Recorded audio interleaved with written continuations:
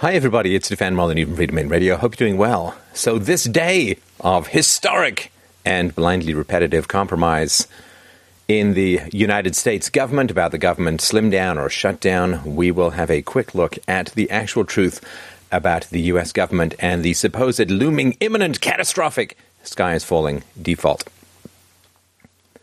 So the tussle is about the federal debt limit. Now, the debt ceiling or the debt limit is a legal limit on how much money the federal government can borrow. So it places an upper limit on the national debts, like the credit card limit that you have on your credit card. Now, when the government hits the debt ceiling, this does not mean that the federal government is going to default on paying its debts or paying its loans or paying the interest on those loans. The U.S. Constitution explicitly forbids defaulting on the debt, 14th Amendment, Section 4. So even if the government did want to default,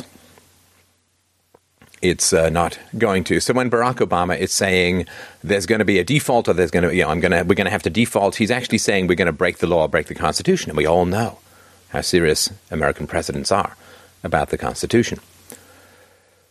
Now, one of the things that is kind of tragicomic about all this mess is, of course, over the past 5 years, government spending and deficits in the U.S. have soared in staggering ways, while at the same time, regular incomes of regular Americans have fallen. They've seen about a 40% reduction in net wealth in America. So what's happened is the average households have had to do what? Well, they've had to economize. They've had to set spending priorities and get rid of frivolous stuff. And, of course, the government has had to do no such thing. And this is probably one of the reasons why the media is hysterical about it, because they tend to be kind of on the left, but the average population is not too fussed. So in and around October the 17th, 2013, the U.S. would have hit the debt ceiling. So the question is, if Congress doesn't raise the current debt ceiling, does the federal government run out of money needed to pay its existing debts? Let's do a little math, shall we? On average, the federal government's daily expenditures are about $16.7 billion. So they get about $14 billion a day on average in taxes. So they are short $2.7 billion. It's so hard to keep a straight face with these numbers. I'm sorry. I just want to do that Mike Myers thing. Does it really matter at this point? Implying an average, so they need about $2.7 billion to make this work. So the planned flow of revenues is now about $650 billion less than the planned flow of expenses. So $650 billion annually, about $2.7 billion every business day. So interest on the $16 trillion in U.S. debt is covered by a factor of about 10 times by revenues. So this is, if you owe if paying the interest is less than 1/10 of your current revenues, then you're in AAA land for creditworthiness. So in other words, revenues in the U.S. would have to fall by 90% or more to jeopardize interest payments.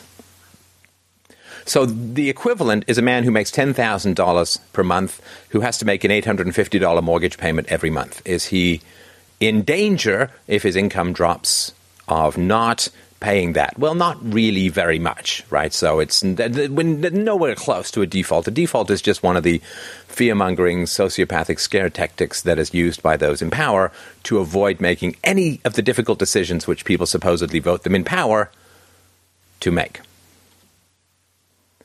So what is the debt ceiling in the United States?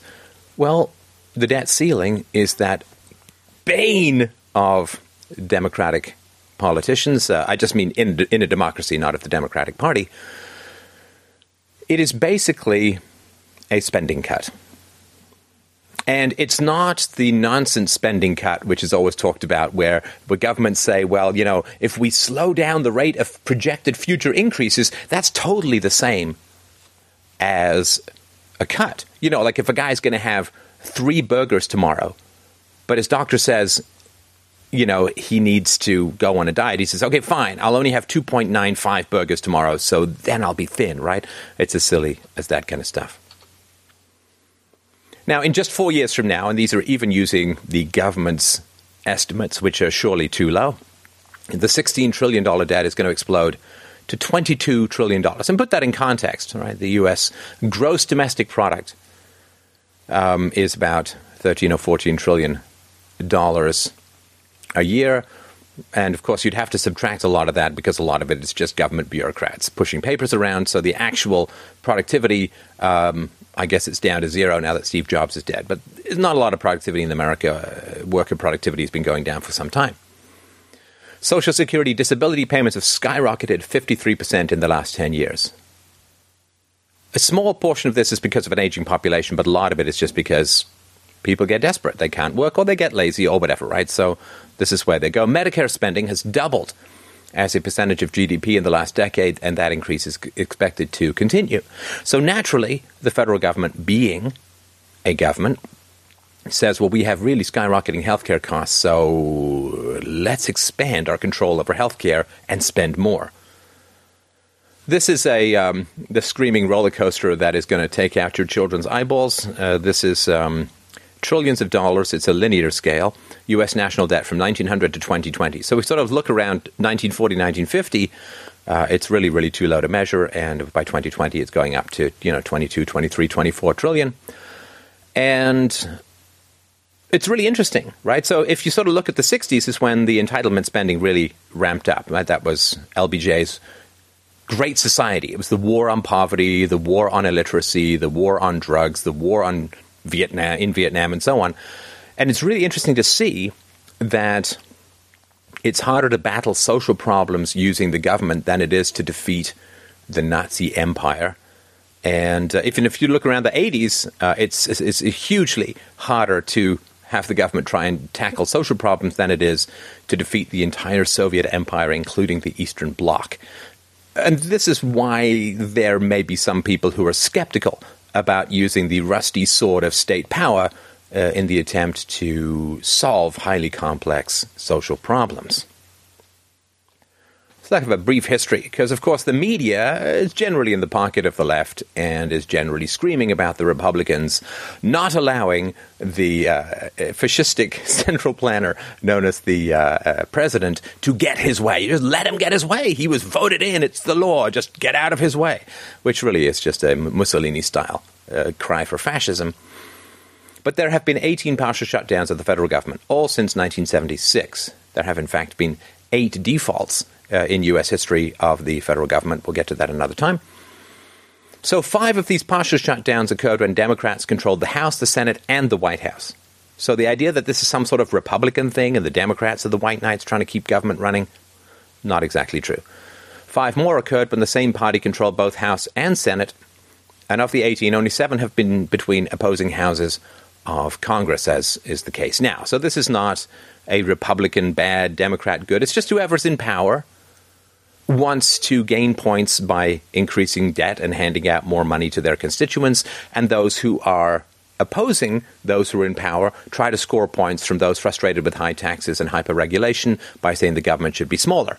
Of course, you can do quick Google searches for all of the Republicans when they were out of power, including Barack Obama, complaining mightily about the fundamental irresponsibility of continuing to raise the debt ceiling rather than rein in government spending. But that's because they were in opposition and could say that stuff without actually having to do it. The people in power are always on the side of responsibility and fulfilling government obligations, and there's nothing to cut, and all the usual sophistry that comes from these sorts of people. Now, the reality is, of course, the federal government reached, according to its own numbers, the legal debt ceiling about 4 months ago. What? No, I didn't hear about it then either. And what it's been doing since then is raiding money from other government funds, like the federal government employees' pension fund, because, when that bomb goes off, the people in power are most likely not going to be in power. So they have basically just been stealing from other government pensions and other government programs in order to keep the illusion going. They're kind of running out of those options, and so this is why this is coming to a head. Now, again, just to reiterate, if the debt ceiling can't be raised, what does it mean? It just means that the government can't issue any more debt. it means that Congress would actually be forced to submit a balanced budget. But, okay, so let's say they can only spend what they're taxing. Well, they still get to spend about $2 trillion a year. That's just the federal government. We're not talking about state governments, municipal governments, local governments, the governments of cats that have taken over your basement. We're just talking about the federal government. Now, Congress, of course, doesn't want to make cuts. And that's not because there's something wrong with the system or the system is broken. It's nothing like that. It would mean cutting foreign aid. It would mean cutting what are called entitlement programs, which are basically just thefts from the young and healthy. And it would mean closing down some of these 720-odd military bases the U.S. has around the world. It would mean cutting the foreign wars. It would mean all these kinds of things. And tackling some of the problems of the welfare state at home. But you see, this is not because the system is broken. This is not a problem with the system. This is exactly what the system is. Democracy, or governments as a whole, are about giving people the illusion of something for nothing. Right? As Bastiat said 300 years ago almost, government is that great fiction by which everyone attempts to live at the expense of everybody else. Or, as another more modern feminist politician said, the problem with socialism is you eventually run out of other people's money, which is really what all of this stuff is. And so governments have to let you vote for them and then provide to you the illusion of giving you something for nothing. Now, of course, because governments don't create anything, they don't produce anything, all they can do is they can print money, they can borrow money, or they can raise taxes. Now, raising taxes exposes the whole game. Right, so if the government says, I'm going to give you a $200 tax rebate, but I have to raise your taxes $300 in order to do so, everybody would say, well, government is actually a massive overhead, which it is, right? I mean, it's only about 20% of the money that goes through the welfare state bureaucracy that actually ends up in the hands of the poor. I mean, you just have to think, if you're some rich philanthropist with $1 million and you're dying, you want to help the poor, do you write the check to the United Way or some other private charity, or do you write the check to the Department of Health and Human Services or whatever the welfare agency is? Well, nobody would write it to the welfare agency because, no, it's not going to get to the poor. So if the government says, I want to give you $200, but I got to tax you $300 because it's overhead to process all of that and send you the check back, well, clearly we'd say, well, this is a net loss. But if the government says, well, I'm going to give you $200 and then just prints the money and sends it to you, then you feel like, woohoo, $200. And then what happens is, of course, inflation hits, 12 to 16 or 18 months down the road, and your money is reduced by more than $200 in value, the total of your money. And but then you blame the shopkeeper and you miss what's actually happening. So this is the way or they sell a bond, right? They sell a bond, which is basically an IOU that is written on the hides, blood, sweat, and tears of your children. So basically, that's not very good. But this is how the system works. If politicians can't promise you something for nothing, the whole system falls apart.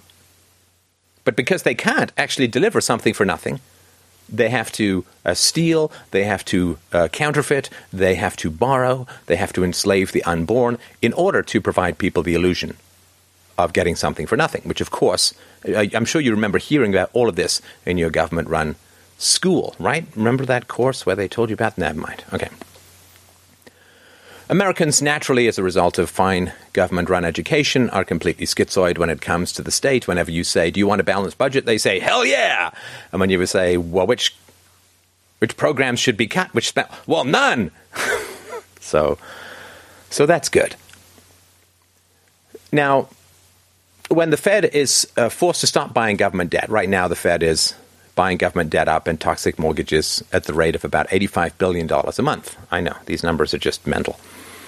Basically, to run a government budget, you just start writing zeros until your hand cramps. So then, when the Fed has to stop doing that, then the government will stop getting all of this monopoly money that is farted out the Fed's ass, and it will actually have to cut spending. And if there's nobody who wants the U.S. government's debt at lower interest rates, then Congress will have a whole deal of difficulty issuing so much debt. And then, math eats fantasy. I mean, you will get something close to a balanced budget. And as I mentioned before, If there's a default, it's not the end of the world. I mean, if there's a default, it means that people won't want to lend to the American government again. Ooh, that might not be so bad. What? Are you kidding me? The mafia wants to stop lending money to the gambling addict? Let me just see how bad that might be. There has been an agreement reached, in the Senate at least, apparently, in which the Republicans have naturally caved, as they generally do, because entitlement spending actually goes up faster when Republicans are in power than when Democrats are in power, because Democrats kind of want socialism now, and Republicans say, can we do it maybe later tomorrow? And this is the choices that you have if you're really interested in your own personal political and economic freedom. Now, one of the reasons that this is completely ridiculous is that this has all been done before. With every debt ceiling crisis, what happens is there's a standoff. And then what they say is, okay, well, we'll raise the debt ceiling, but you got to give us a whole bunch of cuts. And the people in power say, yeah, okay, we'll give you those cuts, man, no problem. I say, okay, we'll raise the debt ceiling. And then the debt ceiling goes up and the cuts never materialize. Or if they do, they're just paper and they're reductions in projected spending growth or whatever. It's all just nonsense. So that's what's happened here, and they've kicked the can down to, I think, February of next year when the same charade will go on, but it will not go on forever. Anything which mathematically cannot continue will not continue. To quote from Fight Club, or paraphrase it, on a long enough timeline, the lifespan of every fiat currency goes to zero. So there's something very interesting, I think, that's happening, though, which is not really being discussed much at all in the American media, which is natural, of course. That's why you're listening to me. But President Obama has said that he may not be able to send out Social Security checks. Now, people, of course, should be shocked and appalled at this if they believe the propaganda. Why? Because everybody believes that he or she has paid into Social Security and therefore should be getting their money back. In other words, there should be this giant mountain of money called Social Security, and therefore any reduction in the government's ability to borrow should not affect that. Right? Yet, President Obama is saying may not be able to mail out those checks. So what he's basically saying is there's no money in the Social Security fund whatsoever. And if he can't tax and borrow, then there's nothing to give to the Social Security recipients. What does that mean? Well, the fact that nobody's shocked and surprised about this means that nobody ever in the future gets to say, well, no, I paid into it and therefore I should be able to draw out in it. There's nothing there. There's nothing in the Social Security fund.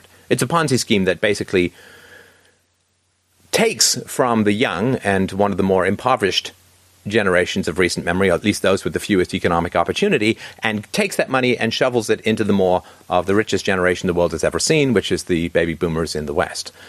So that's one thing I think that's quite important to understand. It's not really being talked about. And the real shame of this is it has eclipsed the complete catastrophe that is the rollout of Obamacare. Of course, Obamacare needs like at least 7 million people to sign up to be even remotely fiscally solvent. I think so far internal leakers have suggested the number might be as high as 51,000, which I believe is slightly lower. Yeah, it is. And of course, Obamacare is another one of these massive wealth transfers from the healthy to the sick and from men to women. Women use the healthcare system a lot more, particularly when they're young and have kids and all that. And so, and of course, people who are sick have a huge incentive to get free healthcare, whereas people who are not sick don't have as great an incentive to resist the government's encroachments on this area. So it's vote buying and it's a subsidizing of illness. Now, for those who are sick by accident, have problems that they couldn't foresee, massive sympathies. Of course, the majority, 70% or so of illnesses are the direct result of lifestyle choices, let's put it as nicely as possible. You know, overeating, not exercising, smoking, drinking, drugs, you name it.